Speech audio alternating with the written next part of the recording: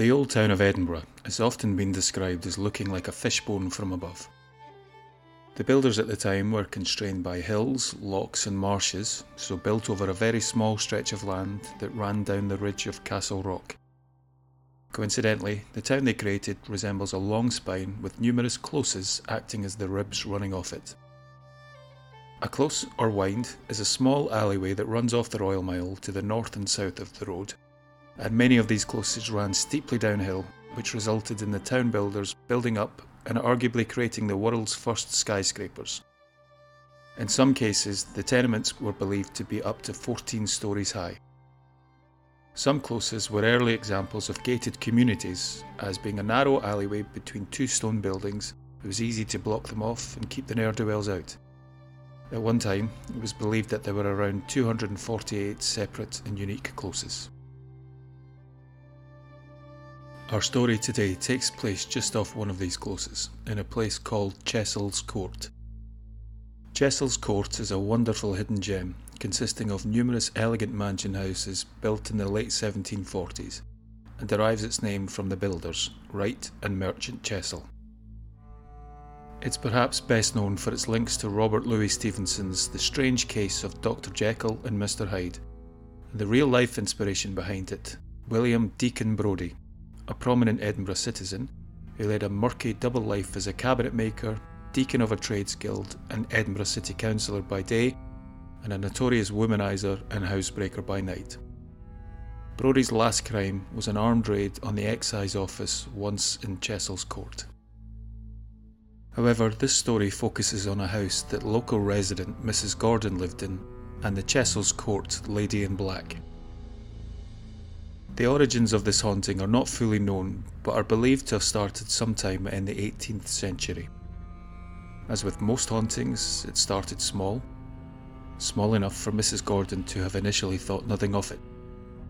The first time Mrs. Gordon, who normally lived alone, noticed something unusual was on a cold, dark, still winter's night.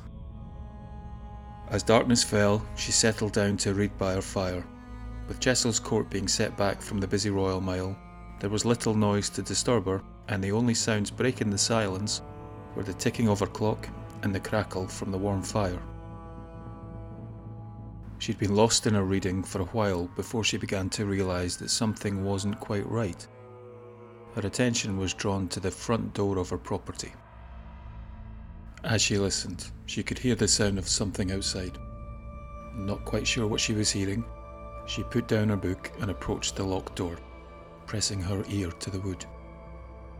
She listened intently and could hear the sound of heavy breathing on the other side of the door, as if someone had been climbing the steps outside her house and stopped for a rest. After a minute or two, the breathing stopped and the welcome silence of the night returned. She thought she lived at the top of a steep set of stairs in an overcrowded city. The heavy breathing she was hearing outside her door could be anyone, a neighbour, a drunk, an animal even, so she paid little heed to it. But this was the first night of many where she'd hear this unsettling sound. Again and again, she'd hear the breathing.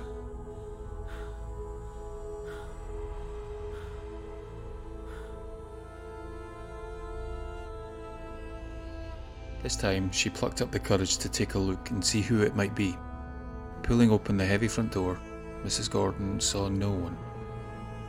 Confused, she took a step outside for a better look.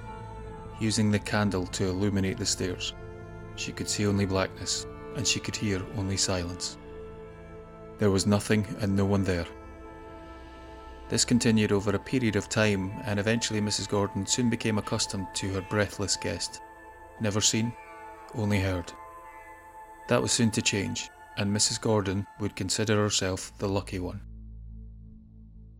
The source of the breathing was eventually seen when Mrs. Gordon's brother spent the night in the main room in her house.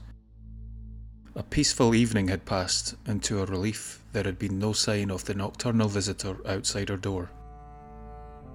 Mrs. Gordon had feared that her brother would think she'd have lost her mind had she told him of her experiences, but he'd find out about the haunting soon enough. After retiring for the evening and falling swiftly and soundly asleep, Mr. Gordon was awoken in the wee small hours by a feeling. a feeling that he wasn't alone. While his eyes grew accustomed to the dark, he fumbled around for a candle and some matches, all the while straining to see what had caused him to wake from his sleep.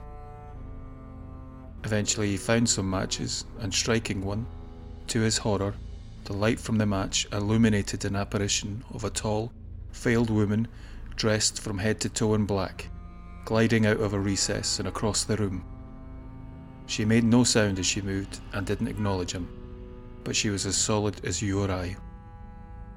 As quickly as she appeared, she vanished, and Mr. Gordon's match went out. It was said that he near lost his mind and understandably fled the house without seeing it that night, never to return.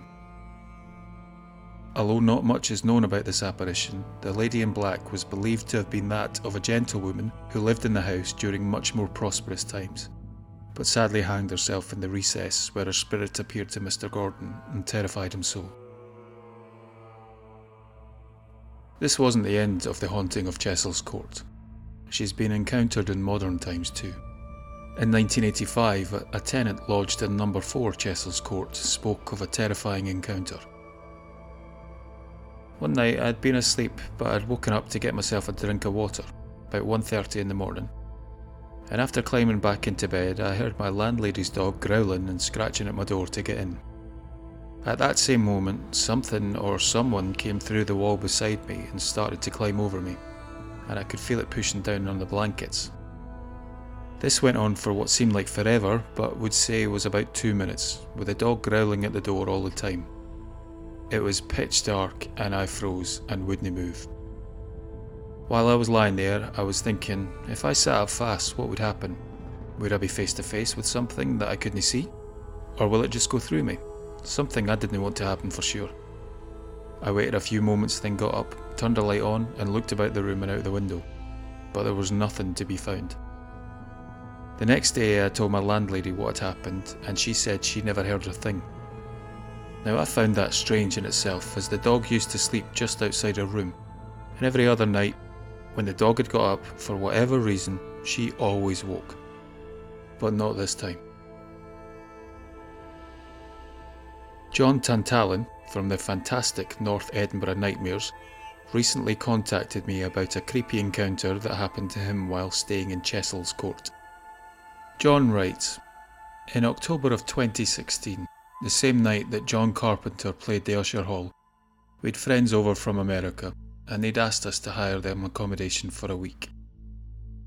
We got a holiday flat above the Canonsgate pub, but the group wouldn't arrive until Saturday, so me and my ex Vicky decided to stay in it on the Friday night. Vicky was hungry and ordered a pizza from somewhere nearby to be delivered. Over the next half hour, she heard 3 or 4 instances of someone in the stair. Each time, presuming it to be the delivery driver, answered the door. There was nobody there any time. When the pizza did arrive, the sound of footsteps was entirely different to anything she'd heard in the last half hour. You could hear every noise as clear as day. There was nobody else in any of the flats in the stairs, as it was out of season. A spooky evening, make no mistake.